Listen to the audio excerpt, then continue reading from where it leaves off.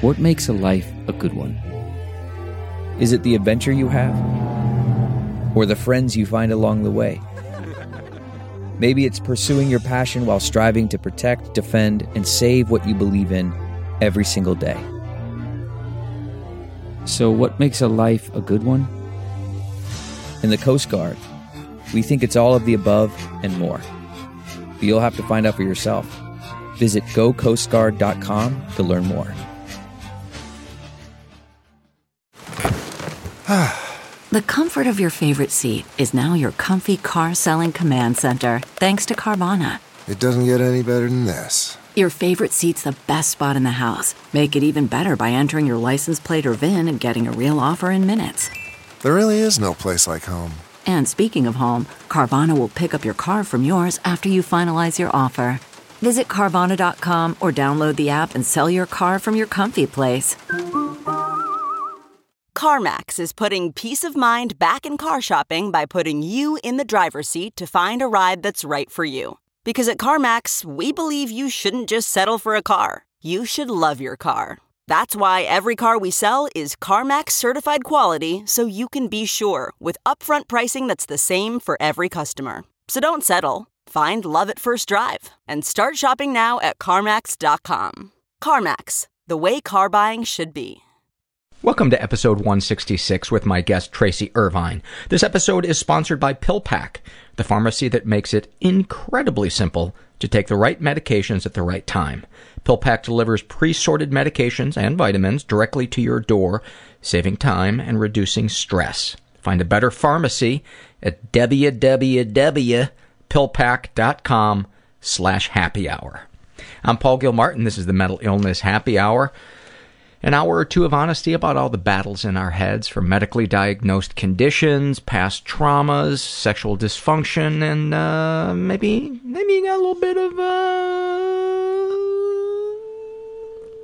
compulsive negative thinking. This show is not meant to be a substitute for professional mental counseling. That should be clear. 30 seconds in, you should be saying to you, actually, you should be on the fence as to whether or not to continue listening. So I don't even need to preface that I'm just a jackass that tells dick jokes, and I'm not a therapist, and this isn't the doctor's office. It's more like a waiting room that has Rip Taylor in it. The website for this show is mentalpod.com. Go there, check it out, take surveys, see how other people filled out surveys. Support the show, read a blog, join the forum. Go fuck yourself. I always forget to add that one, because that is always an option, is to fuck thine self, as they like to say in the time of Queen Elizabeth. Let me read, I don't know who I'm asking permission from. Please, won't you please let me read a survey? This is Struggle in a Sentence, filled out by Gray. And she's in her 20s, about her depression. She writes, like I got a blood transfusion that replaced my blood with sharp gray rocks. Delirium tremens. He's in his 30s, about his depression. He writes, like someone has sucked my soul dry. I'm left empty, hollow, like a can someone is kicking down the street of life, dented and scratched, without anyone knowing what your contents used to be. About his anxiety. The anxiety itself is confusing. Most of the time I can't tell if I'm hanging on by a thread or busting at the seams. About his sex addiction. What can I say? It's the drug that is with you all the time. What better high is there than a toe-curling orgasm? No matter how shitty I know I'll feel afterwards, I'll still fuck someone for that brief moment of pleasure. Compulsive behaviors, masturbation. Beating that dick like it has a shelf life. How is that phrase not yet in a rap song? I don't know. He writes, which I guess it does. Late for work? Fuck it. I can rub one out real quick. About his anger issues. Strap on your fucking Kevlar. It's an eruption of rage, manifested in yelling, punching, kicking, and screaming with the goal of causing as much destruction as possible. You'd swear I was going through an exorcism. And afterwards, peace. Other issues. Migraines, a little noise, the slightest bit of light, No. Debilitating. Like your brain is mad at you and wants the fuck out. I lock myself in a dark closet, huddled on the floor with water, whatever medicine I can find, and wait for the waves of pain to subside. Oh, I see. The migraines are the issue. I thought the migraines were part of a larger thing. Oh man, my heart goes out to people that deal with migraines. I can't imagine how difficult that's got to be. Sometimes I ask in this survey, and people will fill out, give us a snapshot moment from your life that highlights one of your issues or struggles. And he writes, I'll give you 2. After dealing with suicidal thoughts, visions, hallucinations, and then following an especially bad breakup, I told my parents that I was depressed. Their response? Laughter.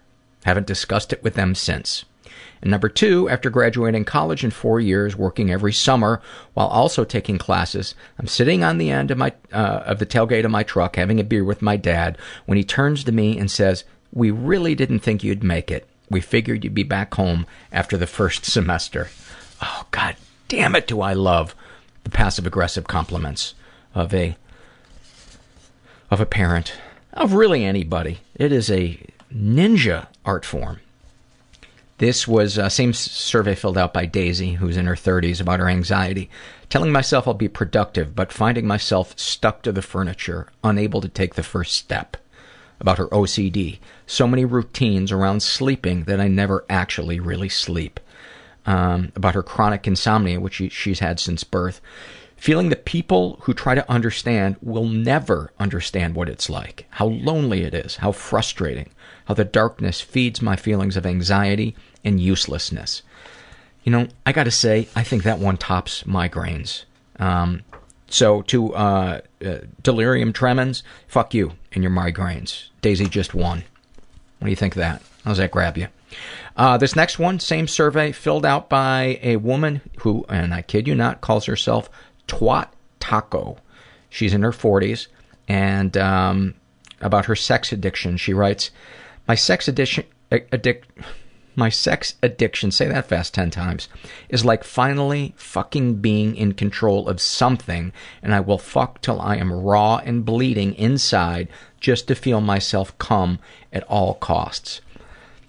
My heart goes out to you, and I sincerely hope that you're reaching out to help for that, because sex addiction is every bit as serious and as deadly and life-destroying as substance addictions.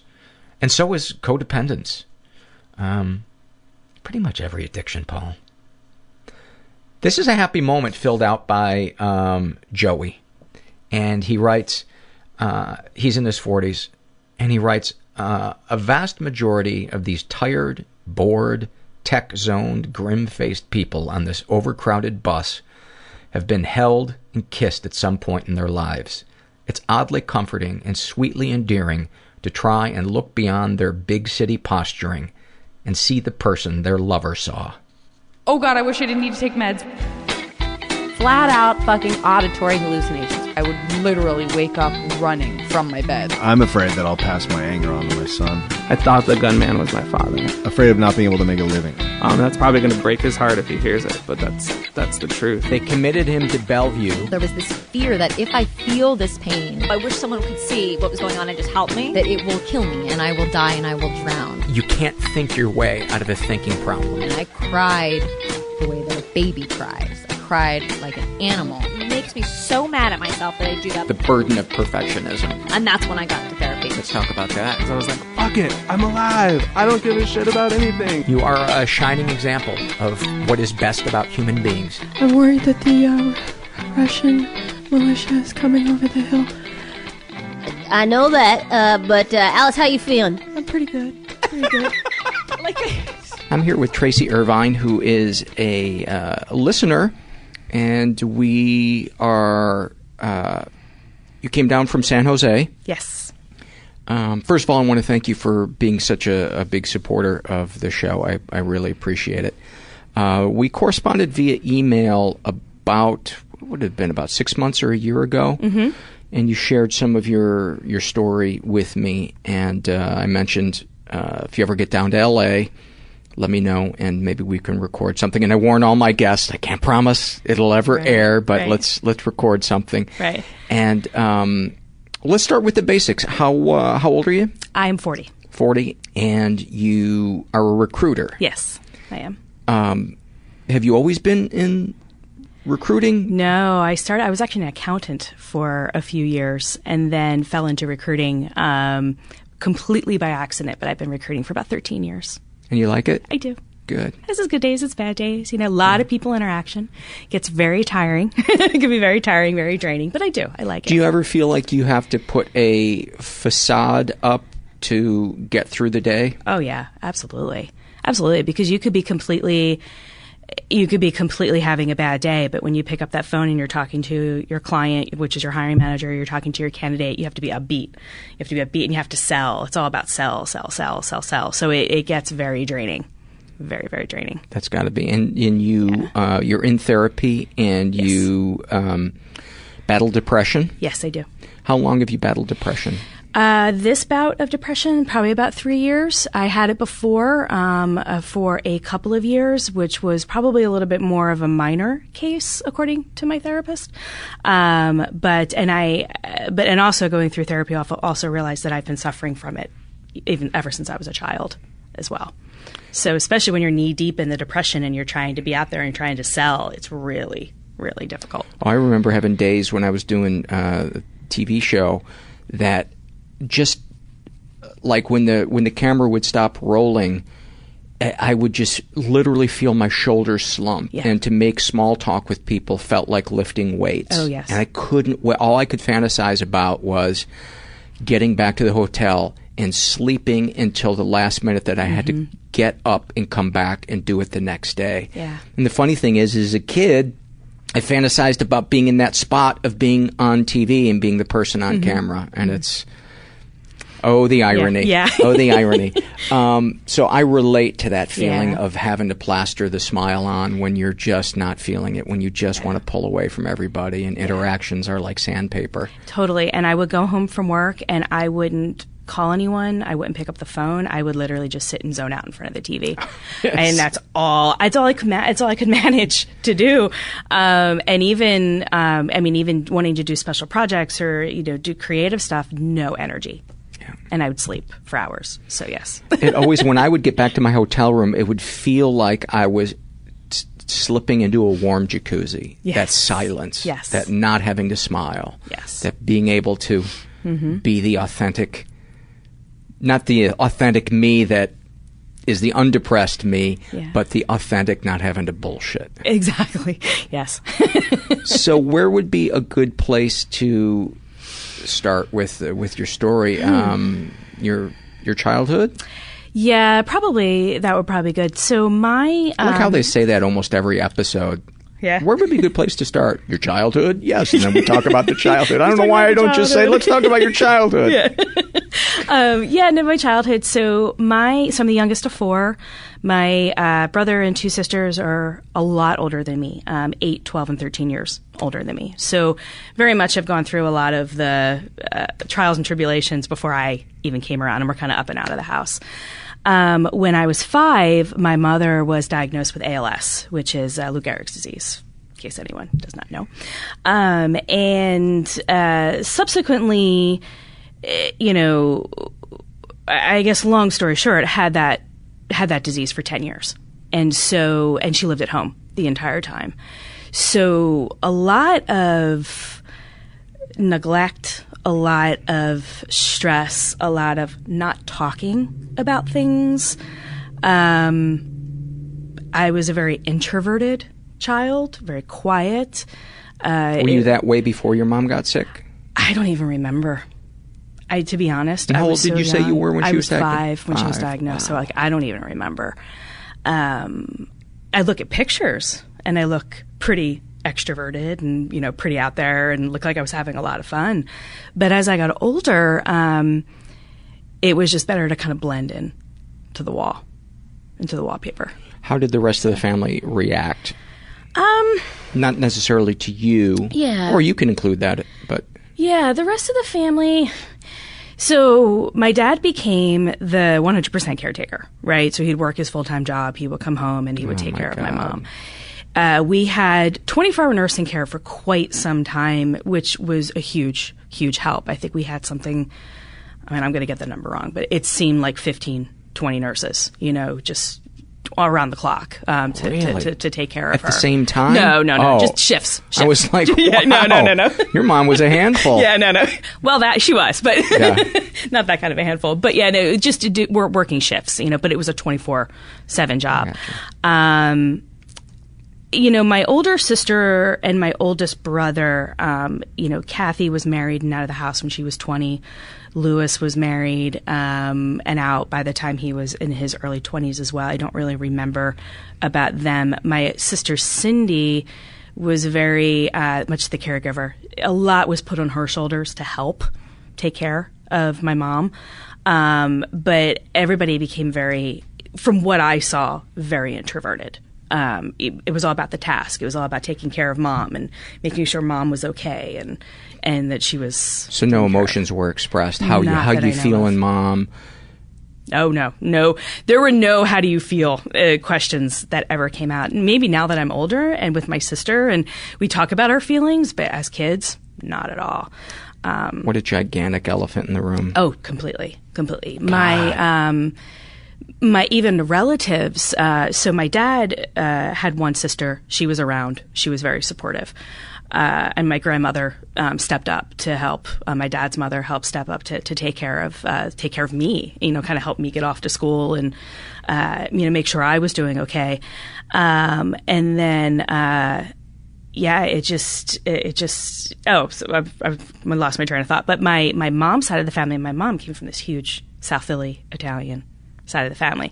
Everybody disappeared except for my one uncle. So everybody's reaction to it was to just run away. Don't come around. Don't, What was her relationship with those relatives before she got sick? I think with immediate sister, it was her half sister, maybe strained. I don't know if they got along. My Uncle Frank, best buddies, definitely, we're very tight, and we're very tight up until she passed away. And then, he was there. He was there constantly. He would come over, help do repairs at the house. He would host, holiday dinners, and we would go over there. That really became like my mom's only outlet of social activity, was to get out of the house and go see my uncle. And what town or city did all this take place in? It was a town called Yaden outside of Southwest Philadelphia. Okay. Yeah. So I'm just trying to picture what that must have been like for a little kid that must have been terrified. Yeah. And lonely. Yeah. Very much so. Gonna get emotional. Very much so. Very, and I don't think I realized how lonely and how neglectful until I started going to therapy again this past few years, and it's like, and it hits me and it gets very emotional, and it's like, wow, I really spent all my time alone. I was very much fending for myself. There was no parental care. There was no, guiding you through life. I mean, my mother was there, but she wasn't there. Which is probably almost the worst thing. And I spent a lot of time in therapy thinking, I wish she had just died right away. I mean, to live 10 years with that is awful for her, right? But awful on the rest of us. No one had a life. No one could express anything. No, it was all about her. So. And that emotional sustenance that kids need, especially at that age, when it dawns on you that you didn't get it, there are few pains as deep as that. Right. But the thing that's kind of nice is you begin to realize that your depression comes from a place that's real. Talk about that session when you suddenly realized how profound the abandonment was. What do you remember thinking and feeling? A lot of anger. Definitely, I mean, I used to feel so hopeless and so alone. I think it just all made sense, if that makes sense. Everything that I had been feeling just completely made sense, and I felt right, and I felt heard. And then I just started crying and was like, I can't believe this. And then the anger started to come out. I was never angry towards my parents, and the anger started to come out.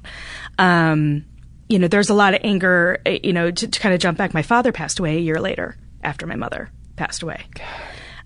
So he had, obviously stress, being the sole caregiver, after, even to jump back even a little bit further, after, we had 24-hour nursing care for my mother, but after a few years, the insurance ran out.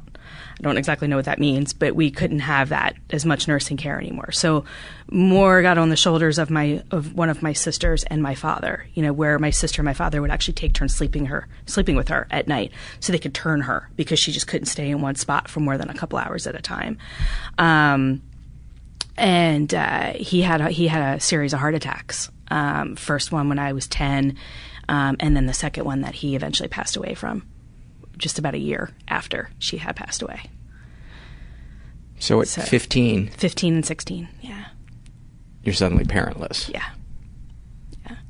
And the one person who did take care of me as a child, my grandmother, my dad's mother, she passed away. She had lung cancer. She passed away when I was 8, I believe. So it kind of started with her, with that one caregiver that I had who passed away. And then I was alone, and then my mom passed away, and then my dad passed away. And it was like just a lot to deal with. That might be the understatement of the century. Yes. Yes. But it's interesting, though, as you share that, I think, well, the physical reality of it finally synced up with the emotional reality of it. It did. Just a couple of years ago. Out of the blue. I shouldn't say out of the blue. There was a series of events that happened. To go through something like that, you spend so much time just trying to live and trying to survive, trying to figure things out. Okay, my mom passed away, my dad passed away. I got to be strong. I got to finish school. I got to go to college. I got to find a job. I got to be stable. There was a lot of pressure, I think maybe just pressure that I put on myself to be strong. And I went through all the steps that I was supposed to go through. And then I get to college and I meet my ex-husband, which is a whole other story in itself. And I, power through. It took me 8 years to get my bachelor's degree. I just had no idea what I wanted to do. I had no direction. I was flailing, right? I just felt like I was out there flailing and, just needed help. Were you working a job to support yourself? I was working odd jobs. I worked at McDonald's. I worked at a bank. I worked in a sandwich shop. Like I was just all over. Did you have any kind of support system? After my father passed away, I moved in with my sister, who's 8 years older than me. She was just 24. She was just married. She's just about to have her first kid. I moved in with her, but it was very tenuous. It was just very stressful. It was me going from being completely independent and taking care of myself for so long into a household where, I love my sister and her husband dearly, but it was rules and constraints that I was not used to. And I rebelled completely rebelled. How'd they deal with that? It was tough. It was, again, we didn't talk about it. We just didn't talk about it. I just knew that when I came home, they're mad at me for not doing the dishes. They're mad at me for not doing this. Or, they're mad at me for not paying my rent on time. They're mad at me for things that You paid them rent? I did pay them some rent, yeah. I did pay them some rent. It kind of came out of... At 16? Yeah. I did. It's a little bone of contention for me that I haven't talked about with her. But I guess being an adult and looking back, it kind of made sense. She was just starting off. She was just starting a family.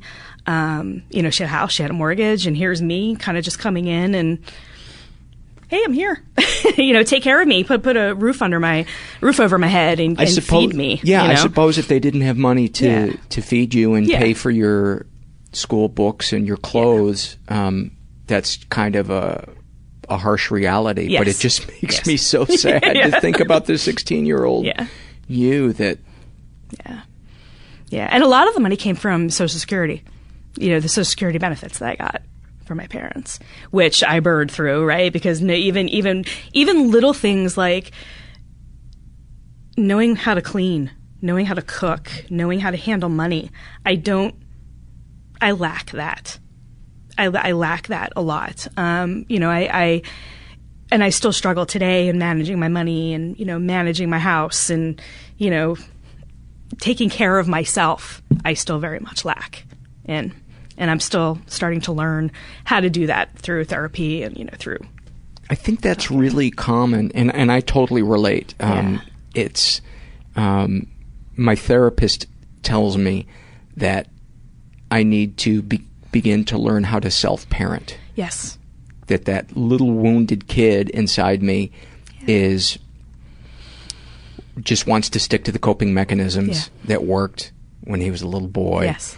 And that I need to kind of talk to him and say, yeah, I know we'd like to go play video games for 8 hours or look at pornography or whatever, but, buddy, we need to go do this, and I understand that you're feeling this way. And it felt really cheesy at first talking to that, but I got to say, it's been a breakthrough doing that. Can you talk about how you are beginning to learn how to parent yourself? Or am I putting words in your mouth by saying that that's what you're trying to do? Yes, I am. I am trying to learn how to parent myself. I don't know how.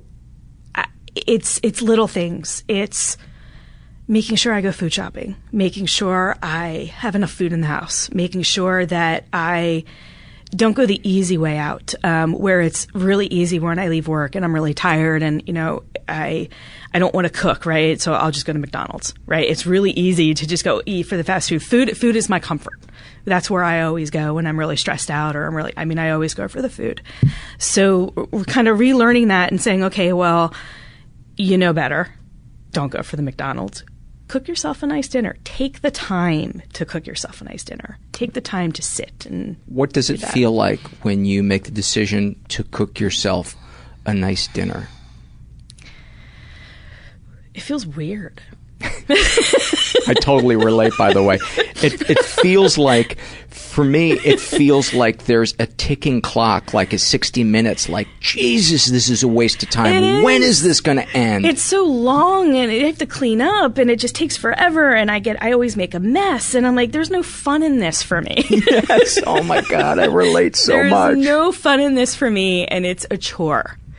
And it's really easy for me to walk away from something that's a chore. Very easy to avoid. And walk away and go get myself a burrito, because I don't have to prepare, and I'll overeat and then I'll feel better because I'm full and I'm stuffed and I'm fat and lazy on the couch in my cocoon. Do you think that's because then the battle in your head about your self-worth is over temporarily? Temporarily, yes. Yeah. There's a certain sick relief in going, yes, I'm a piece of shit. Yeah, yes. It's settled. Yeah. I feel good. I'm weak and lazy. It's horrible, but I feel good. Yeah. Yeah. What would you say if you could talk to that little kid that started to get abandoned when they were 5? If the parent in you, what would you say? It's okay. It's really not that hard, and it's not that scary. And you can do it, and all that strength that you had to get yourself where you are now, you still have. It would be... I've even practiced, in therapy. I'm sure you may have experienced this where they're like, hug hug your child, which is really weird. Oh, it feels so fucking cheesy. But every single time I lose it, and it's like, and it feels good. And like, I can imagine myself, my little self, just, it's okay. It's okay. And, and I feel better. It's definitely an ongoing process. What prompted me to get back into therapy? I was in therapy for a short period of time, just for a couple of years. An ex-boyfriend had encouraged me to go. And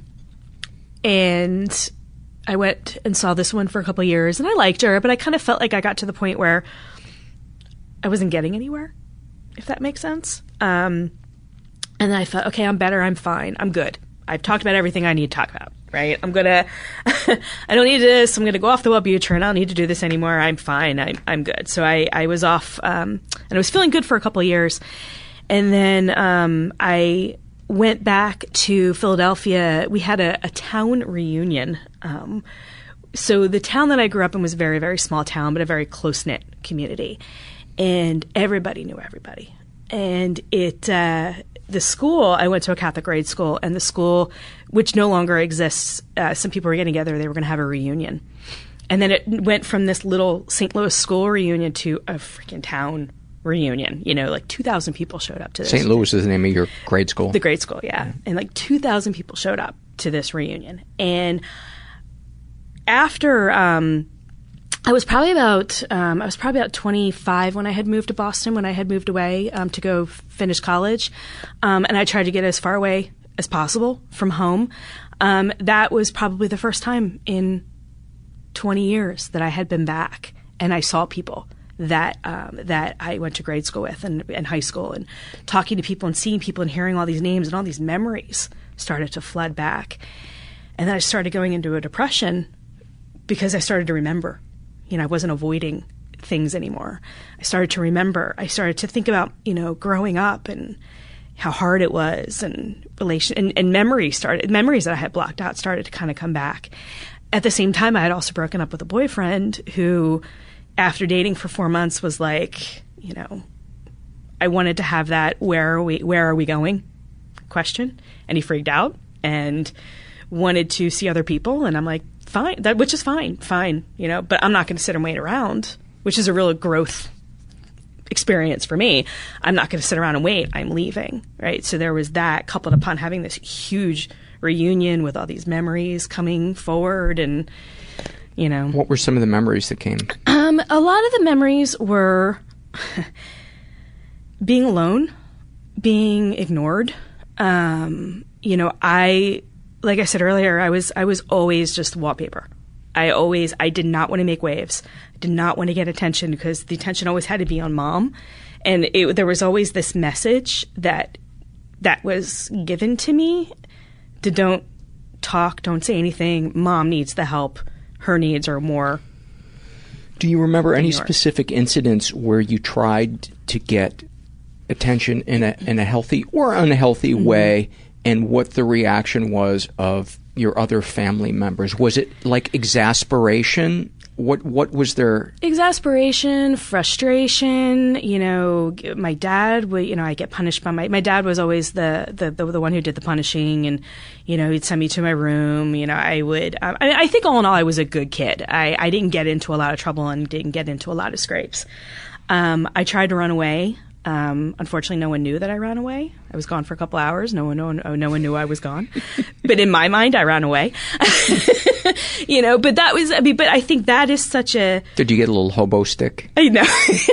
With the little kerchief tied on the back? No. No. Good idea, though. No, but I think that was just such a strong indicator of really how much attention was paid to me. That I was gone for a few hours and nobody knew.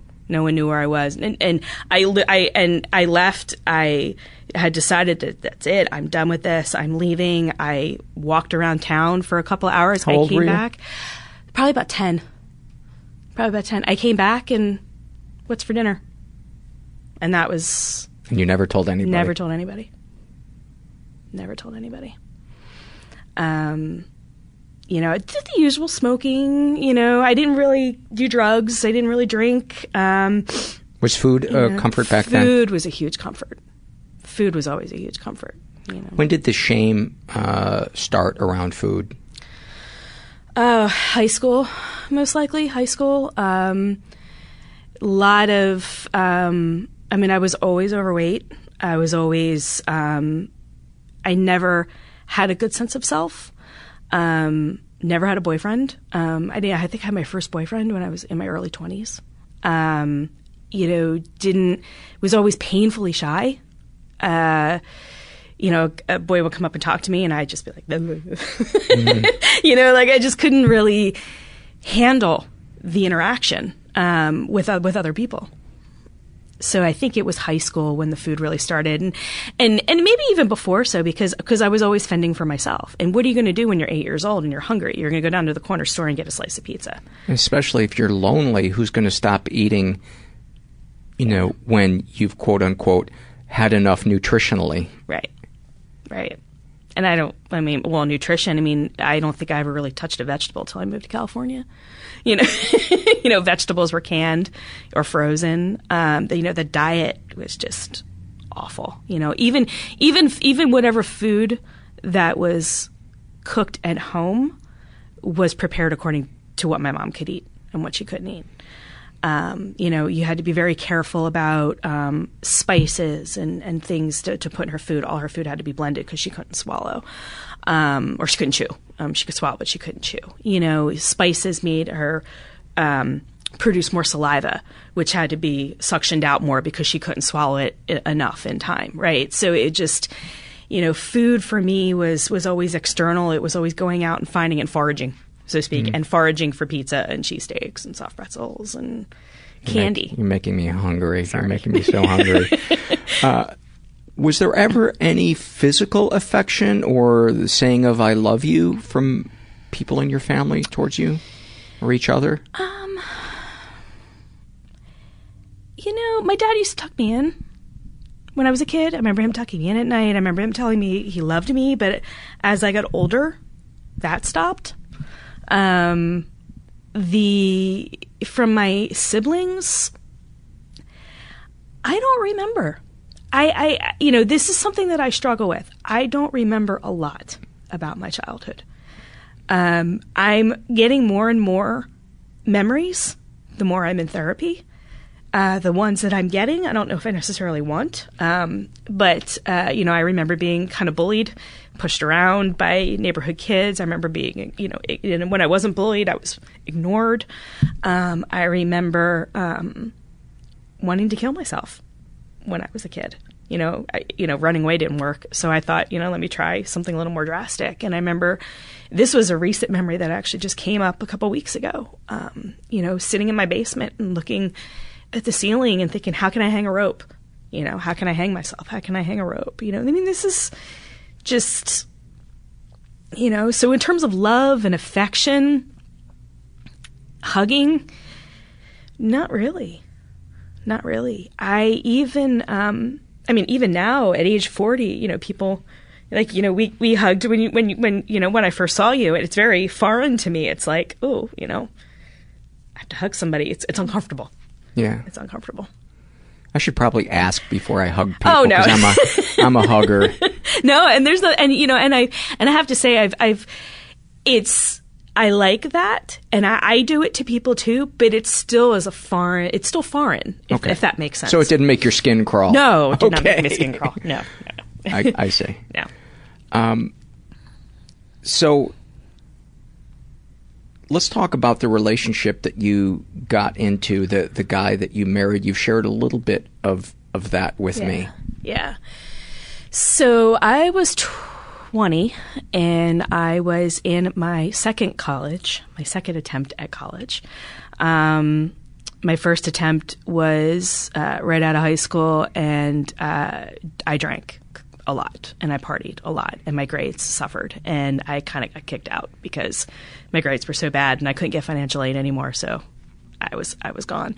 So I ended up going to a local community college, and I was taking a photography class, and that's where I met my ex-husband. And he He was dark. He was dangerous. He was in a gang. He was drugs and alcohol. He was a bad kid, and I was the complete opposite of that.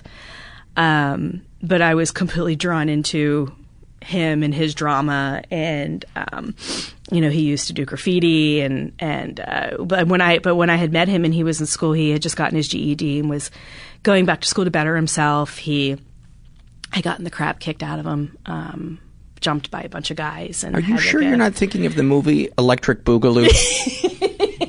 I love those movies. Yes.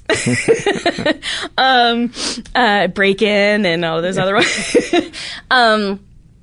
No, not as fun as those, but it definitely, and I think what I liked is I liked the attention. I liked the dangerousness of him. I liked the fact that he paid attention to me, which is not what I had. What before. was his attention towards you like in the beginning and towards the end? In the beginning, it was. In the beginning, it was good. It was all encompassing, if that makes sense. I lost friends because of him. It was spend all your time with me. Don't talk to anybody else. Would get very jealous when you would talk to other people, and I was so naive that all I wanted to do was make him happy. Right? So, you don't want me to talk to my friends? It feels uncomfortable, and I'm not quite sure, but okay, I guess I won't, because you're more important to me. And I actually moved in with him. I had a huge fight with my sister and my brother-in-law, and I actually moved in with him and his mom probably like 2-3 months after we met. It was the living with my sister was you live under my house, you live under my rules, and I was like, screw you, I don't need you, you're not my parents, and I left and I moved in with him, and which was the worst thing I could have done.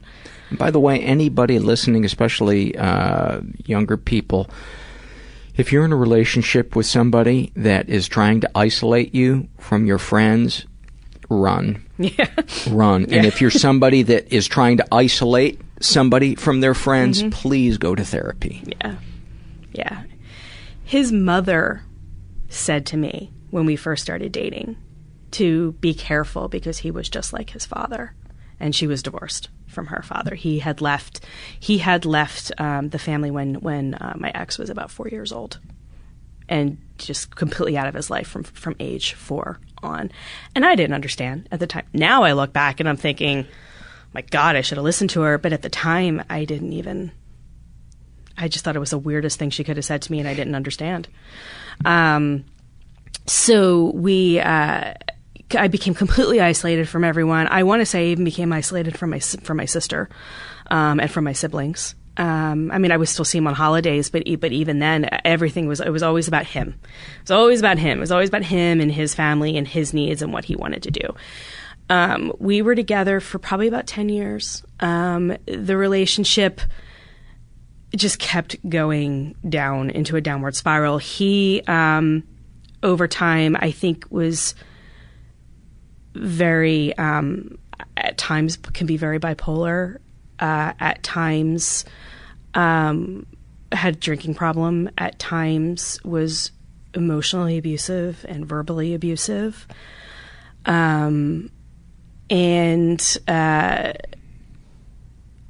I think in the 10 years we were together, cheated on me a couple of times. I know I'm kind of doing a quick summation, but, and you could always go back and ask, but, was addicted to pornography, had a sex addiction, had, just not a nice person. Not a nice person. And I didn't see any of this initially.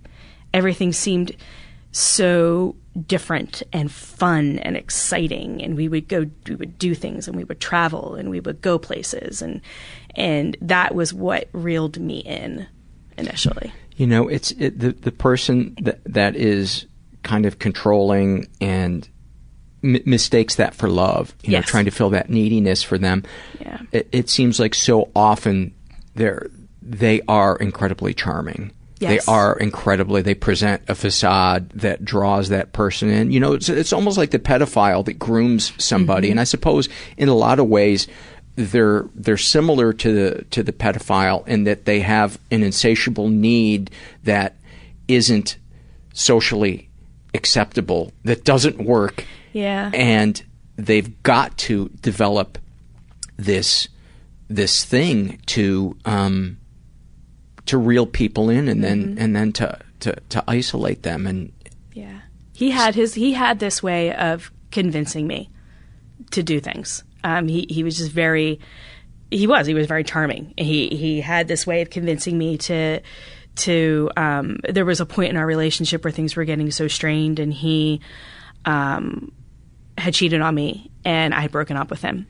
And we were not together for a few months. He actually moved out here to California, wanting to make a change, and then changed his mind and went back to, we were living in Boston at the time, went back to Boston and asked me to marry him, and I said yes. And, what made you say yes? I was so afraid of being alone. I was so afraid. We were so dependent upon each other and needy and it was so unhealthy in that sense. Did you know it was unhealthy back then? No. A lot of this is retrospect, right? A lot of this is retrospect. I didn't know. I knew it was wrong that he cheated on me. I was very upset with that. I was very angry. I remember, he had asked me to marry him, and I said yes, but I remember not feeling right about it. I remember but it's what I should do. It makes sense because I don't want to lose him, because if I lose him, what do I have? I have nothing.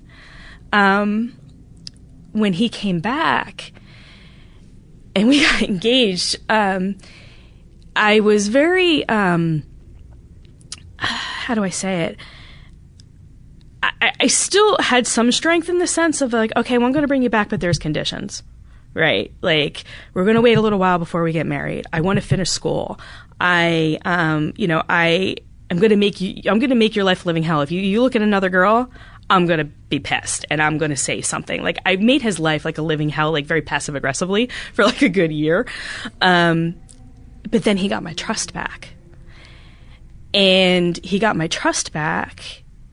then once he got the trust back, he started to suggest to bring other women into the relationship, because how he presented it to me was, how do I say this? Because again, he would just talk and he would talk and he would just talk me to death, and to the point where I would just give up. Right? Okay, just leave me. Just stop talking.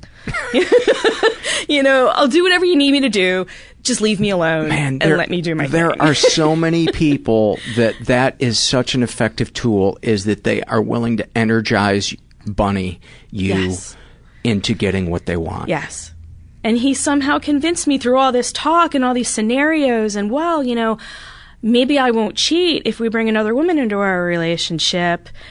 But you like that too, because you've watched pornos with me. You like that too. You think it's interesting. Why don't you explore it? It was this very subtle, and I was curious, and yes, I enjoyed watching this, and yes, I, was curious about it. And I'm the type of person that I'm like, sure, let's try it, right? But it got out of control, like everything else. It got completely out of control, because once you got that, he wanted more, and he wanted more, and he wanted to, he wanted to go to clubs, and he wanted to, he wanted me to go recruit people, and I recruit women into our relationship, and I didn't feel right about it. Yes, after like the first couple of times, yes, this was fun, but I'm done. That was my mentality. First couple of times, this is fun, this is interesting. I'm done. This is not where I want my relationship to be. What did you like about the initial experiences, and what changed that you didn't want to do it anymore? What I liked initially, it's sex. It's fun. Sex is fun, and it feels good, and it was dangerous, right? It was kind of dangerous and sexy and exciting, right? It was kind of taboo. That's what kind of drew me into it. After a while, I started not to feel right about it. I started to I wanted my husband. I wanted my relationship with my husband. I did not want other people in that relationship. I started to get jealous. I started to get angry. I started to get bitter. And I didn't know how to say it to him, because when I would tell him this, he would, again, fire back at me. Just, oh, come on, you knew you wanted this. You said you wanted it. You told me you wanted this. Was his attention in the beginning evenly split between you and the other woman, and then it progressed to where he wouldn't hide the fact that she was really what? Yeah. He would. Well, he hid it for a while. He tried to hide it for a while. I ended up finding out about it. Tried to hide what? He tried to hide his relationship with this other woman. Oh, okay. So he was seeing her. He was sneaking around, and he tried to hide it. Before or after she came in for the menage a trois? Yeah. Before. Okay. Yeah. Once he found out about, or once I found out about it, it was. So they pretended like they'd never had sex before when you had the thing. Yeah. Did you suspect anything? Oh yeah. She would call the house. She'd call the apartment. We live in this tiny little 1-bedroom apartment. She would call the apartment. They would be on the phone for hours. Before or after? This was after they had the affair, or after they were sleeping with each other. Before I had even known. Before I was ever even involved. So you knew on a certain level, but you didn't want to admit to yourself. Yes, absolutely. Because then you might have to be alone. Exactly. It's amazing how we will lie to ourselves to avoid our deepest fears. Yeah. It got to the point where I didn't feel right about it anymore. I didn't want to do this anymore. He, like I said, he started to. He was never happy with what he had. Not to say that's a fault, right? But, no, that's an addict. But yeah, it is. Yeah. The hallmark of addiction. Yeah. He'd spend hours on the computer in front of, looking at porn and downloading porn. And then if it wasn't that, it was talking to girls on the internet, trying to get people to come into our relationship. It was just a constant, wanting more. And I started to resist. And the more I started to resist, the angrier I got, and the more we started to fight. He would always put me down emotionally. He would compare me to these girls. He would tell me that I'm not dressing the right way, not presenting myself the right way. I'm not sexy enough. I'm not enough for him. Because, I'm not enough for him, so he is to go find these other women. But it's okay because I'm involved as well. Like, there's that. Oh, my God. Yeah. So I still, we got divorced 2001. I still struggle with just these feelings of worthlessness, right? Like, I still hear him in my head. You're not good enough. You're not sexy enough. Nobody's going to want you. You're too fat. You need to work out. I just hear his voice all the time in my head. So, it's something else I'm working on. And I think, I buried a lot of that too. I buried a lot of those emotions. We ended up breaking up. Finally, after 10 years, so he had another affair and didn't tell me.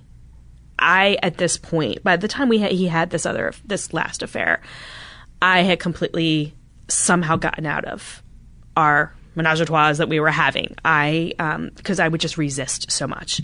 The more I resisted, the angrier I got, and the more distant he got from me. So he started to seek whatever it is that he needed elsewhere.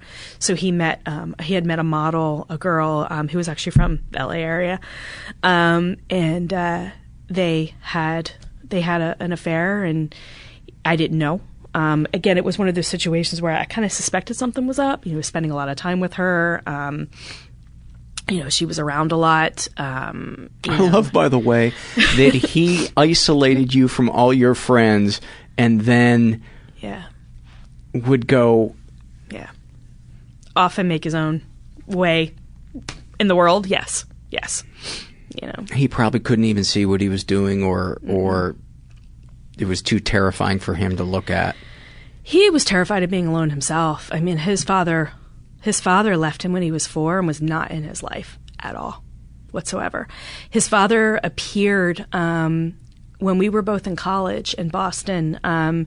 His father just appeared out of nowhere. Hey, I hear you're graduating college. You know, great to see. I want to see you. You know, I want to be supportive, when he wasn't even there, you know, any other time in his life. Now that I don't have any financial responsibility to you, ding dong. Ding dong, I'm here. And, you know, and my ex became like a little kid. You could see it in his whole body. He was so excited, and my dad's here. And he wants to talk to me. He wants to spend time with me. I'm interested in photography. He bought me a camera, right? Like he reverted to this child. And as quickly as his dad came in, his dad left again. Oh my God. So he just, he was not without his issues as well. Can't imagine how painful that must have been to him. Yeah. It's like, oh my God, my dad made the mistake of abandoning me. Mm-hmm. Now he sees I'm special. He's buying me a camera. I can't imagine the core message that must have burned into him. Yeah. That I really am unlovable. Yeah. And when you look at the timeline of events of when his father came in and then disappeared, that's when things really started to fall apart with our relationship. And I think he started to fall apart mentally. And his addiction must have gone through the roof. Completely went through the roof. Completely. It just started making, the pressure on me to, living up in the Bay Area, let's go to the sex clubs and, But where would you find one in the Bay Area? It was online, Craigslist. I was kidding. I don't know. He did all the research. I don't know. Hey, party people, you know what that sound means. It's time to give our sponsor some love, and our sponsor for this episode is PillPack. It's the pharmacy that makes it really simple to take the right medications and vitamins at the right time. PillPack will deliver pre-sorted meds straight to your door. It saves time. It reduces stress. Go to pillpack.com/happy hour. Many reasons why I think this is such a great idea. I don't know about you guys, but I'm constantly going, oh, did I take my meds today? I can't remember if I took them or not. The cool thing about PillPack is it comes in a very compact, almost like a tape dispenser, where it's broken down into day, and if you have to take them at different times during the day, then it's even broken down into times. So you just pull it like you'd pull a piece of tape, and you see when your next one is, and the pills are all there in that packet, and you tear it off, and it's simple. They ship prescriptions to 33 states and non-prescriptions to all 50 states. It's super easy to enroll. Just go to the website. PillPack they'll contact your pharmacy and make sure that everything gets switched over, and they'll time it right so that there's no lag period where you're without meds between your old pharmacy and them. And the thing that I really love about this idea is you don't have to wait in line at the fucking pharmacy. Oh, I need an extra med just to be behind that person who is getting 9,000 things, none of which are in stock. Oh, yet another reason why I like PillPack. I don't know about you, but I've showed up at the pharmacy sometimes and they're like, oh, we could only fill 3 days because we're out. You got to come back and wait behind a huge line of jackasses the same time next week. I won't stand for it. I will not stand for it. So go to pillpack.com/happy hour. Support them. Support the show. I started to resist. I started to fight back. And he started to drink more. He would have blackout episodes. He was never physically abusive to me, though there was, I would probably say a few months before we split up, there was just this one incident I think that just kind of sums up our relationship where we were up in Marin visiting some friends, And he was drinking and he was smoking pot, and we were all having a good time. I only had a couple of drinks. I wasn't smoking. I'm like, I'll drive. And he just would not relinquish control. He just had to be in control all the time. And he's like, no, I'll drive home. We got into this huge argument. And I remember standing in the parking lot with our friends yelling at him to give up the keys. And I'm yelling at him to give up the keys. And he just was adamant, I'm driving, get in the goddamn car. And I did, which I should not have. But what do I do, being the passive-aggressive person that I am? I just yelled at him the whole way home, Watch out for that car. What are you doing? We almost got into a couple of accidents. By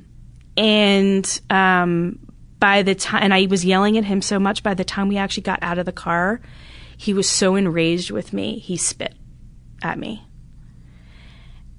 And I was shocked. I didn't even know what to say. What was the blood alcohol content of the goober? I don't even know. He didn't even remember. He woke up the next day, had no memory of what he did or what happened. Just nothing. And I'm angry and bitter because now I'm left with this memory that I have to rehash and tell him what happened. Can't be validated. No. Can't get an apology. No. So when we finally broke up and got divorced, he was the one that confessed the last affair. I guess grief had, gotten to him, and he told me, and I just finally somehow got the gumption and just said, I'm done. And I left. And I think at the time, I had a friend that had just moved from Boston to San Francisco, and the timing couldn't have been perfect because we moved in together. I don't know what I would have done if she wasn't there, because to be quite honest, I didn't really have very many friends. I was so isolated, and all I had was my job. And my friend shows up and she's like, hey, I'm here. I've just moved to San Francisco. I'm like, thank God. Will you be my roommate? My husband and I are getting a divorce. And she's like, oh my God, what is going on? But the timing. We were talking about the universe, right? The universe gives you what you need when you need it. And I needed a friend, and she was there. Do you still talk to her? Oh, yeah, we're still very close. Did you confide in her when you moved in about what you'd been through? Yes and no. I don't think I've ever fully confided in anything to anyone, with the exception of my therapist. There's still many things that my friends don't know, that my family doesn't know. My family doesn't know about the other women. I think maybe one or two friends know about the other women, and that's only been in the last couple of years. I very much took on the let's not talk about things. You don't talk about things. You just keep it all internalized. Was there a fear that she was going to judge you for what you had allowed him to do, and that you stayed? Yeah, absolutely. Because I think most people now see me as a very strong, and even though I'm bawling my eyes out right now, but strong, independent person. And they don't, when the people who I've confessed this to don't get it. They're like, really? You did this, you let this happen. And I just was a very different person back then. The fact that you're coming on this podcast and you're sharing these things is such a sign of strength. Yeah. Because clearly you're letting go of the shame, and you're saying, hey, this stuff happened to me as a kid that drove this. Yeah. I'm not inherently weak. Yeah. Therapy has helped. Listening to the show, to be honest, has helped immensely. Listening to other people tell their stories and listening to you tell your story has just been so healing for me. I can't tell you how many times I've listened to an episode and somebody will say something and oh my God, I felt that way. Or, I remember when I had something similar happen to me that would help me remember. And, I've always been, I shouldn't say always, but I probably say in the last few years, I think I've gotten to the point where I'm like, no bullshit. You ask me, I'll tell you. I'll tell you. I feel like this inherent need to talk about it now and just to get it out and to tell people what's going on. I had joined a support group called Motherless Daughters. I don't know if you've ever heard of this book.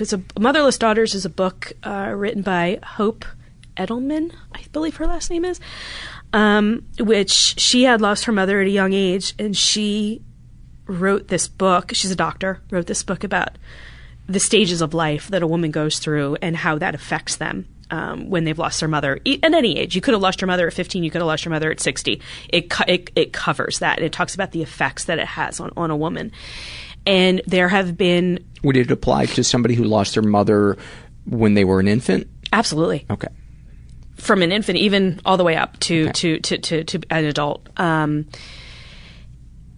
There are groups that have kind of popped up that surround that, a group of women that get together and, we just hang out together, and one thing that we have in common is we don't have moms.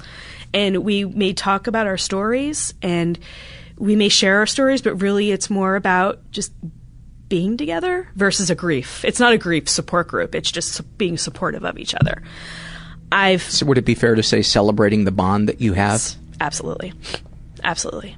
And then even just telling a story about, cooking, and how I tried to cook the other day and I made a mess and I was so frustrated and it doesn't come easy to me. And hearing someone else say, oh my God, me too, is very validating.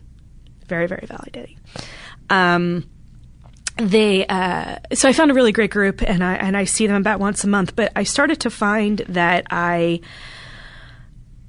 it wasn't necessarily enough because for me, it's only part of the picture.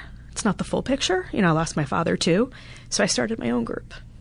Oh my God, that's so awesome. So I started my own group and... What's it called? It's Parental Loss Support Group. It's on meetup.com. And we have our first meeting next week. That's so fantastic. And it's in the San Jose area. San Jose area. Yeah. Yeah. What is the website for Motherless Daughters? Is there one? I can't remember off the top of my head, but if you just Google Motherless Daughters, it'll pop up. If you make sure you don't type in mothers and daughters. No. That's a completely different website. Exactly. Yes, Motherless Daughters. There's the book out there. You can find it. You can find it anywhere in any bookstore. There's the support group that I found was through Meetup. There's a lot of grief support groups on Meetup. I found that. I want a connection with someone, and that's what I'm seeking now, is that connection. It's so beautiful. Yeah. I hope you realize how profoundly moving your conversation is. Is it? I don't know. Oh my God. I don't know. It's... Yeah. Your vulnerability and what you've been through is, it's just so beautiful. Yeah. I don't think I fully understand yet. I think that's something I'm still learning, how enormous what I've been through has been. Because I hear you say that, and there's a part of me that's like, who, me? Right? And I want to turn around and be like, who, me? Are you talking to me? Like, I don't know if I feel it in my heart yet. I'm as moved as I've been with any episode that I've ever done, and I know the listeners feel the same way. I absolutely know that your episode is going to help people. I hope so. That's really that's why I wanted to come. I really do want to help people. So, Can you see that you're a beautiful person? I guess, yeah. I don't know. I still very much have self-esteem issues that I will take a while to work on. It does. It takes a while. And, my experience is it's 2 steps forward, 1 step back, that it's not like, I've made it through the archway. Yeah. I'm done. Right. I think it's a lifelong thing, but I think there's a momentum to it. Mm-hmm. And the habits that we get into, the healthy habits, really help that momentum keep going. And I've, I think therapy has been helping so much too, because I'm very much, I do little things for myself now that I didn't do before. When I was knee deep in my depression, I didn't want to do anything, right? All I could do was just stare at the television set and make it to work if I could. Now I try and do little things for myself. I'm trying to get to the gym more. I'm starting to have some health problems because of my horrible eating habits and not taking care of myself. That's also giving me a swift kick in the ass to be a little bit better and take care of myself a little bit more. I am no longer on the depression medication. I was on Lexapro for a few years. It's been about 2 months since I've been off it.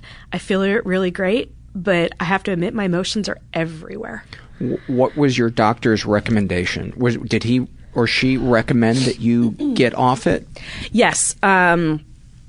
It was, I was doing so well in therapy. I mean, I go to therapy once a week, and I was doing really, really well. And I personally was feeling stronger. My doctor had made the psychiatrist had made the suggestion, he's like, you would really be a great candidate to go off of this. Why don't we try it? And at first I was very resistant to it, very resistant. I don't know if I'm ready, but he let me do it on my own time. Is this an MD or a psychiatrist? That was a psychiatrist. Yeah. So I have my therapist and then I have the psychiatrist, which was always kind of weird to me, I thought, because, I see my therapist every week, right? I see the psychiatrist dude like once every 6 months, right? And I go in and I tell him how I'm feeling and he makes that determination, just kind of based on 30 minutes of talking to me, I do the same thing, by the way. I do. Yeah, do you? And I think they're both important. Yeah, they are. They totally are. And when the psychiatrist finally said, you should try it, I was very resistant, but I thought about it for a while and I talked about it with my therapist and I said, I'm going to try and give it a shot. And as I started to go off of it, I just realized there wasn't much of a change. I was feeling good. And that's when I knew I was really ready to do it. My emotions, though, are all over the place. I cry at commercials. Mm-hmm. I got very emotional driving down here. Just knowing what I was going to do. Coming to talk to you, got all these emotions thrown up. I've cried at work, which is the worst thing to do. Like, I've cried at work. I feel like I cry everywhere. But, my therapist is very supportive and she's like, but it's good because you're actually feeling. You weren't feeling before. You're feeling now. And that's what's, and when you start to feel is when you can start to heal.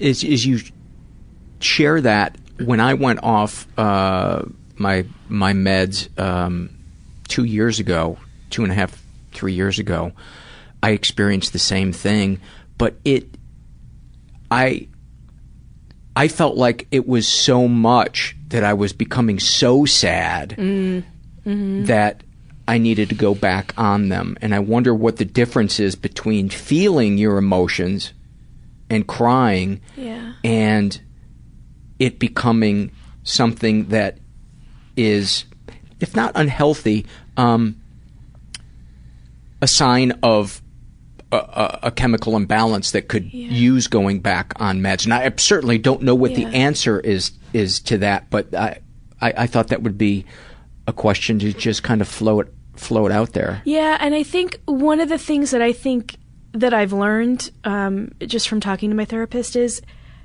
if you come out of it, that's when you go into the sadness and you're in the sadness, however long it is you're in the sadness, but if you can come out of it on the other side, that's a sign of progression. Oh, that and makes sense. That's the sign of something positive is happening because you're learning how to cope. I see. So it's not your normal state. It's just you're feeling these feelings. Exactly. It scared me when I went off them.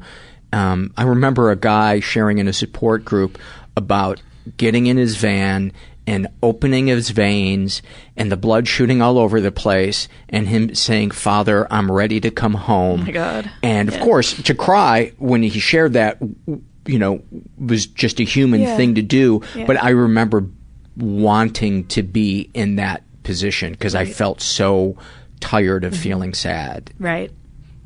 And so I think it was probably a good thing that that was kind of a wake-up call for me that's not... Right. It's okay to identify but not to be jealous exactly. of the fact that this person had the gumption yeah. to do it. And I've always loved Vans. Yeah. Yeah, I think there was a point where right before I went into therapy that I contemplated suicide again, and I was 39, 38. I didn't realize exactly what was going on with me. I didn't realize how sad I had gotten, and that was probably the wake up call that I needed. But I look at how sad I was back then, and I look at my sadness now and the sadness that I experienced, and I was remarkably different.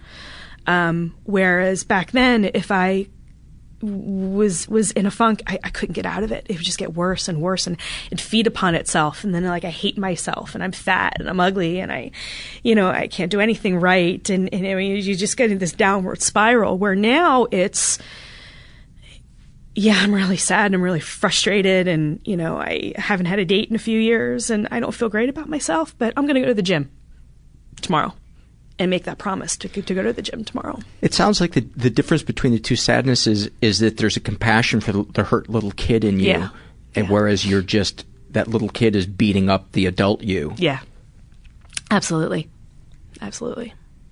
Well, thank you so much for being a part of this podcast, Tracy. I really, really appreciate it. Well, thank you for having it and having me. Many, many thanks to Tracy. We recorded that episode about almost a year ago. I think it was last summer. Maybe not quite that long. I'll get back to you with that, and I'll skywrite it when I find out that exact date. And so I always like to check in with them and see if anything has changed, and let them know that I'm putting their episode up. And Tracy wrote me back, oh my God, I'm suddenly terrified. Laugh out loud. I'm off of the meds and doing better every day. I haven't been to the support groups in a long time, but I still go to therapy once a week. The support group that I tried to start on my own didn't get off the ground. I couldn't seem to get anyone to show up, but I've learned that no-shows are common for meetups, in parentheses, meetup.com. Since then, my attention has been focused elsewhere, like my continuing therapy, writing, my diet, and working out. All of that certainly has been keeping me busy. I started a blog at rediscoveringmeblog.com, and you can find me on Twitter at rediscoverblog. Whew. Now I'm going to have to work harder on them. No pressure. I'm also on Facebook, but I'm going to have to see if my profile is public. Oh man, I don't think I can sleep now. LOL. Thank you so much, Tracy. Before I get to this, these surveys, I want to remind you that there's a couple of different ways you can support the show if you feel so inclined, and it means a lot to me if you would. You can support us financially by going to the website mentalpod.com and making a one-time PayPal donation, or my favorite is signing up to be a monthly PayPal donor. You can do it for as little as $5 a month. It's super easy to sign up, and once you've signed up, you don't have to do anything unless you decide to cancel, which causes me to shake my fist at the sky, or if your credit card expires. But it's safe, it's simple, and it means the world to me. God bless those of you who are monthly donors, or donors of any kind. You can also support us financially by shopping through our Amazon search portal. Beware, it doesn't show up on Firefox if you're using that browser, but it's on the right-hand side of the homepage, about halfway down. And just enter through there, and then if you wind up buying something on Amazon, they give us a couple of nickels. Doesn't cost you anything. You can buy T-shirts, Mental Illness Happy Hour T-shirts, on our website. We have women's sizes now. And it used to be unisex, and I got a lot of emails from women that were like, come on, get us something that is flattering on us. And you can support us non-financially by going to iTunes. I like how my voice got high there. Like suddenly I was going to be sincere, like I'd been a complete fraud up until this point. But now I was going to lay it down. I was going to hit you with the truth. 70s style. I don't even know what that means. You can go to iTunes, write something nice, give us a good rating. That helps the show. and spreading the word through social media. That really, really helps. So thank you, those of you who have stepped up and done that. I appreciate it. This is a survey. This is from the Being Hospitalized survey, filled out by a guy who calls himself Ahmed. He's in his 30s. And why were you hospitalized? I had hallucinations, insomnia, and severe depression. Describe your experience. I fought being hospitalized. I insisted I would be better off at home, but a week in the hospital helped me feel more tranquil and in control. Boy, it is all over the place, the variety of experiences that people have had being hospitalized. This is an awfulsome moment. By the way, I sent a little Facebook Twitter blast out there asking people to contribute more to the awfulsome moments and the happy moments, and I got a nice flood of them today. And I hope they don't dry up, because those are an important part, at least to me, of the show, is those moments of levity and all these heavy surveys. Joey writes his awfulsome moment. I recently discovered my 70-something father had been obsessed with another woman other than his wife some 20 years prior. His obsession had led him to allegedly spy on her while masturbating on a cinder block wall in her backyard. This was happening the same year my mom died. Way to go, Dad. God, do I love awfulsome moments. It is life condensed. It's the condensed milk of life. That's what it is. It's just boiled down however they condense milk until it's just smooth and creamy and sweet and, oh my God. This is from the Shouldn't Feel This Way survey, filled out by a woman who calls herself Lou, and she is bisexual, in her 30s, raised in a slightly dysfunctional environment. What would you like people to say about you at your funeral? She was the most amazing person in the world. She was beautiful, author of 12 remarkable novels, funny, a great friend, and a wonderful wife. She was good at everything. How does writing that make you feel? Ashamed and scared over my impossible desires. Well, you would feel a lot better if you knew the fucking grandiosity that goes through my mind on a weekly or daily basis. If you had a time machine, how would you use it? I would go back to when I was a child, to where I think I remember abuse in a ballet studio. I remember blood and being naked, and that's it. Maybe it was an injury, maybe not. By the way, unless it would be triggering to you, maybe it would be helpful, Lou, listen to the episode with Brenda Colonna. And the episode with Jess. I'm supposed to feel excited about being alive, but I don't. I feel bored. I'm supposed to feel good about my artistic endeavors, but I don't. I feel like I'll never produce anything anybody will want to read. I'm supposed to feel angry about being molested by a man 8 years older than me when I was 14, but I don't. I feel nothing. You know, I want to give you a hug because, well, I'll continue reading it. How's that writing that make you feel? Fucked up, incredibly fucked up. And do you think you're abnormal for feeling what you do? Some things. I definitely feel abnormal for desiring death and not really caring about being a victim. I do think perfectionism is not all that unusual for artists. It's also not at all unusual for people who have been abused. Really, really common. And feeling numb about your abuse is also a really common coping mechanism for a lot of us who were sexually fucked with. That anger is there, but it's buried deep down inside because we couldn't let it out as kids. So I want to let you know that you're not alone in that. Would knowing other people feel the same way make you feel better about yourself? Not really. I will always battle against my inner dialogues. But you don't have to keep them to yourself, is what I would say. You can share them with appropriate people, especially mental health professionals. This is Struggle in a Sentence. I got a lot of these today. You guys went on a tear with these Struggle in a Sentences. I'm not sure I even have any shame and secrets for today. I might have one. I'm not sure. Well, actually, somebody sent me an email that is could be a section of the shame and secrets, but that's further along. This is from the Struggle in a Sentence, filled out by Tori. She's in her 20s, about her depression. Everything that happens in the day, whether it's positive or negative, will somehow manage to destroy me on the inside. About her anxiety. My mind is constantly racing. My subconscious is screaming, and my hands won't stop shaking. I think you got a song there. We just need to put a beat to it. About her alcoholism and drug addiction. The only cure to my racing thoughts and shaking hands is to inhale the smoke that sets me free. About her love addiction. I crave acceptance, for when I am alone, the darkness creeps in. About her PTSD, I cannot sleep. Even 2 years after my accident, every time I close my eyes, I hear the screaming tires and feel the impact of the car crushing into mine, paralyzing me to my core. I feel as if it will never end, and that purely terrifies me. Physical handicap after my near-fatal accident, crushing my hips and leading to 3 surgeries. I live each day in constant pain, incurable and unforgettable. Give us a snapshot moment from your life that highlights one of your issues or struggles. August 11th, 2011. Leaving work, pulling out onto the main road in my little Taurus. It went into slow motion. I look to my left and see an SUV coming straight towards me. Before I could even think to do anything about it, I hear the impact into my driver's side door. My heart stopped beating. I wake up in the ambulance after they got my heart going again. Oh, literally stopped beating. Look out the window, see my car shattered and bent to a 45-degree angle.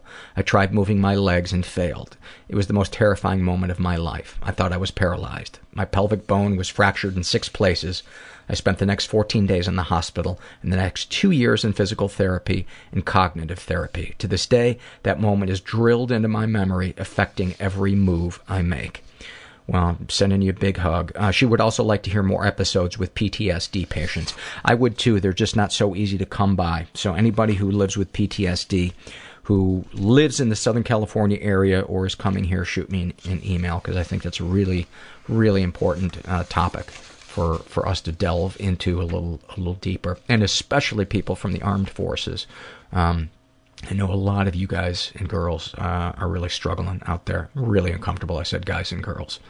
Men and women. Ugh. Perfectionist angst moment. This is from the Happy Moments, filled out by a guy who calls himself Ribo Dude. And his happy moment, realizing that for several days I had woken up looking forward to the day, and that the feelings of fear that I had grown used to over the last several years have gone. It makes every day feel like spring. I love reading that. This is from The Struggle in a Sentence, filled out by a woman who calls herself Bob's Your Uncle. Love that name. She's a teenager. About her depression, she writes a lead blanket over thoughts, making them hard to process. Over her anxiety, splinter in brain, can't stop running, mental handover. About her anorexia, a horrible dread picturing food or fatness. And about her anger issues, a very fiery feeling in stomach and like a bee buzzing in head. Thank you for that. Do I think you or do I think Bob? This is an email that I got from a person who calls himself Shameful 30-Year-Old. And he writes, Dear Paul, I'm a 30-year-old gay male with a secret I'm having more and more trouble with.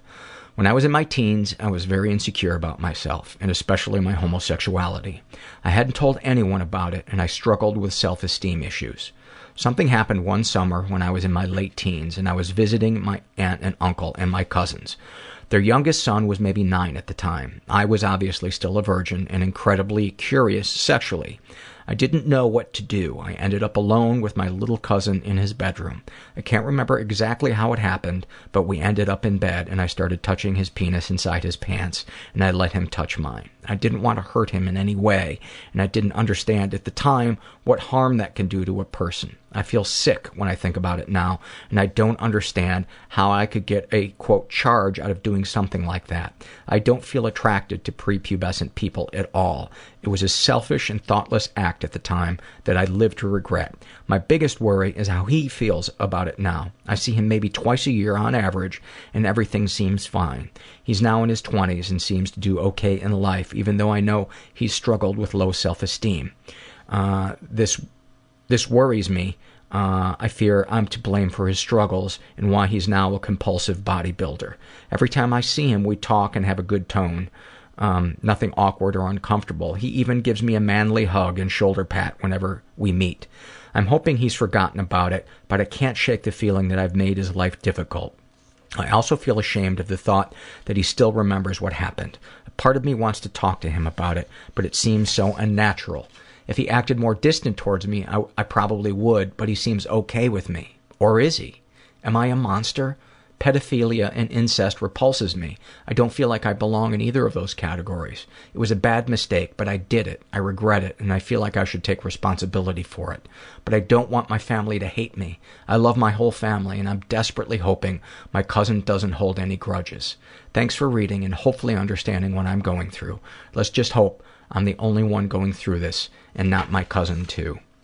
And I wrote him back and said, thank you for your email. I'm so sorry that you're filled with so much guilt and shame. I'm clearly not a mental health professional, but my opinion is that apologizing could be healing for both of you, and you are not a monster. Monsters don't have a conscience, which you clearly have. Nobody ever got healthier telling themselves they are a piece of shit. They got healthier by talking about their issues and finding tools to cope better with the overwhelming feelings and issues life throws at us. And that's just my 2 cents on it. And you know, whether or not he remembers it or it hurt him, I don't know. I don't know if he's probably the only one that can answer that. And but thank you for confiding in me and us about that, because he also agreed to let me read that on the air. This is an awfulsome moment from followed by a happy moment of his, filled out by Gerald Morton. That's the name he uses, and he's in his 30s. His awfulsome moment. I was with my dad the night he died. I no longer lived in the same town, but had arrived a few hours earlier when my mom let me know the end was near. We'd known he was terminal for a while, and I'd seen him plenty over the last 2 years. That might have made things easier. It's hard to quantify grief. The last time my dad used the washroom, I helped him. He was frail, couldn't walk on his own, and had soiled his bed already. I half-carried, half-guided him to the washroom. It broke my heart to see one of the pillars of my life broken down. I did my best to be calm and not cry. I wanted his final hours to be peaceful and full of love. And then I realized why Mom always had that sly look when we joked about icky parent sex when we were old enough to do so. Dad was packing heat. When my dad passed in the early hours of the morning, I made sure to share this awfulsome moment with all of my family members. I figured they needed a laugh and a shudder not related to Dad's death. Thank you for sharing that. And then his happy moment, he writes, this is a bittersweet moment, but it never fails to make me smile. It was the night my dad died. I drove back to my hometown that night knowing the end was near. He had cancer, and my 2 oldest sisters went home for a couple of hours' sleep. I was left with him and my mom. He was awake and alert, and I joked, now that your favorite is here, you can go when you need to. He couldn't talk. He had cancer of the mouth and throat. He looked at my mom, smiled, and then looked at me and held up 2 fingers. I was his second favorite.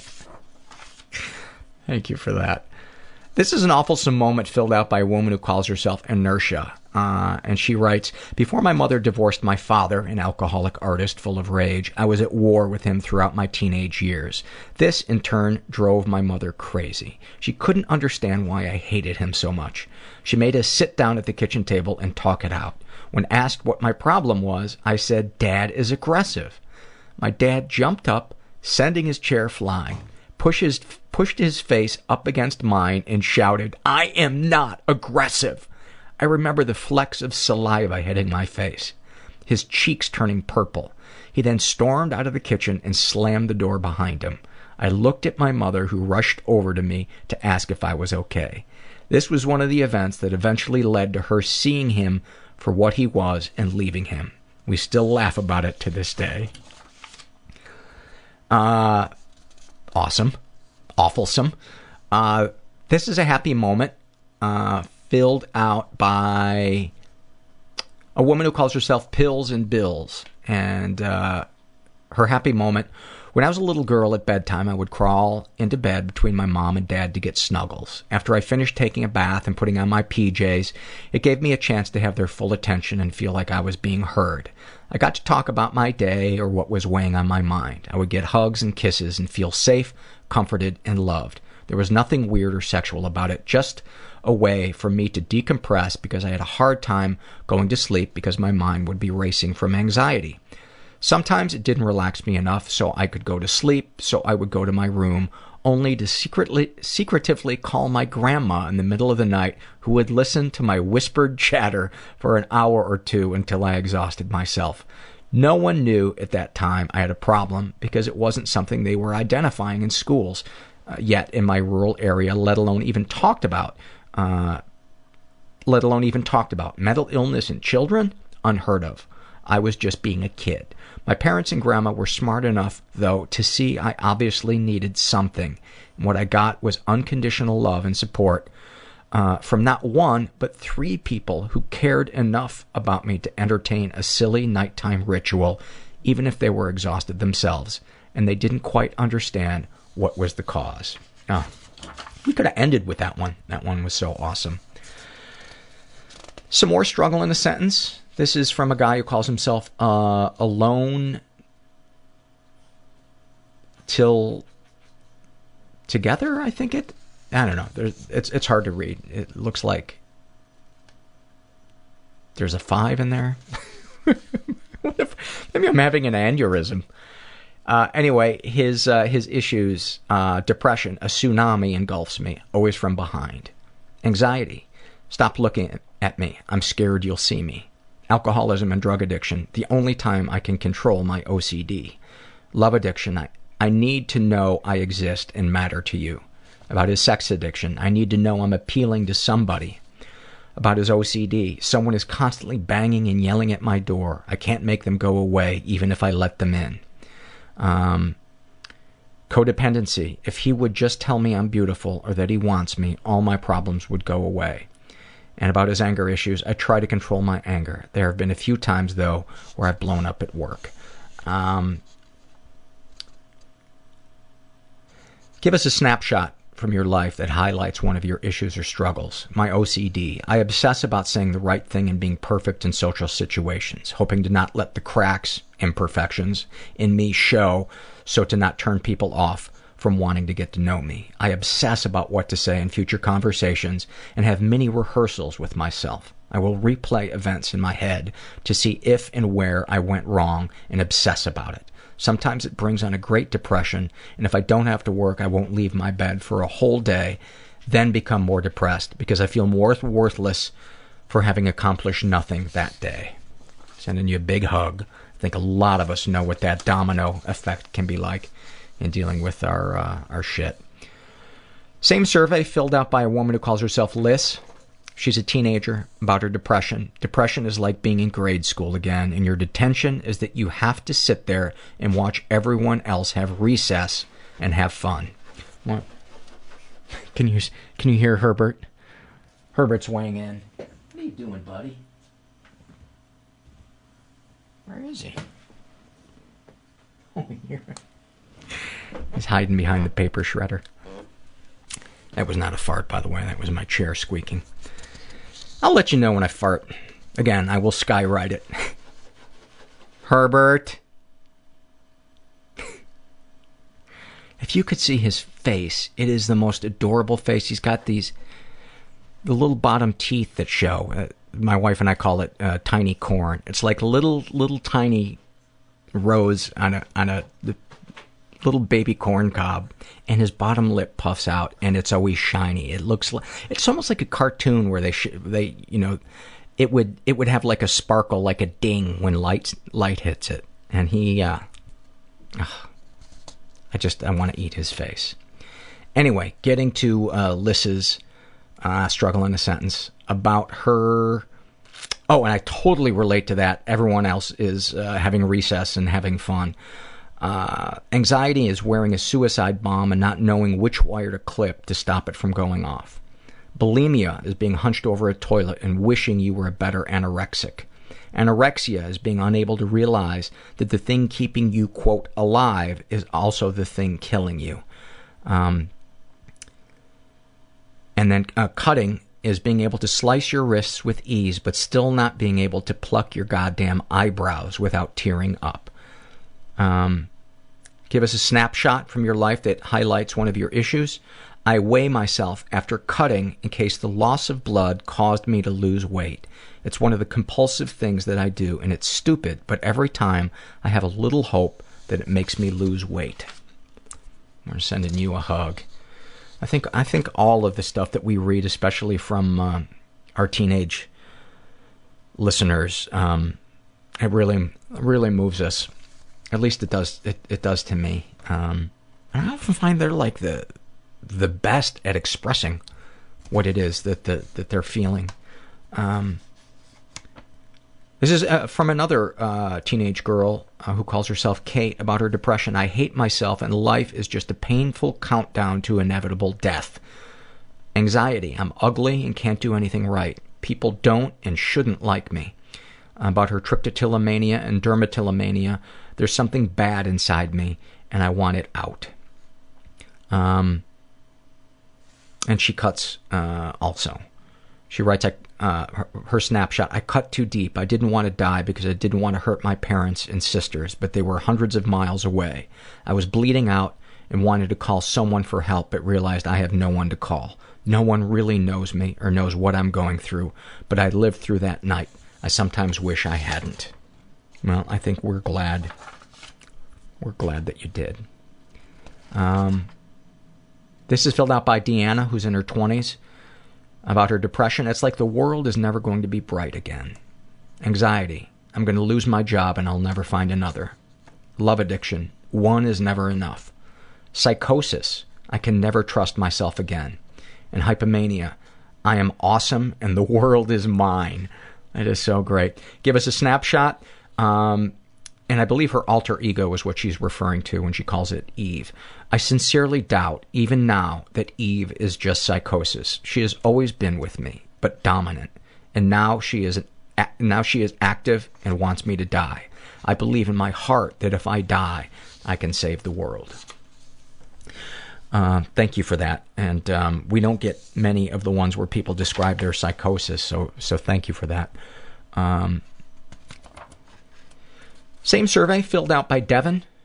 She's in her 20s, about her depression. Everything is so simple but so hard or exhausting to do. About her anxiety. Never-ending game of minesweep.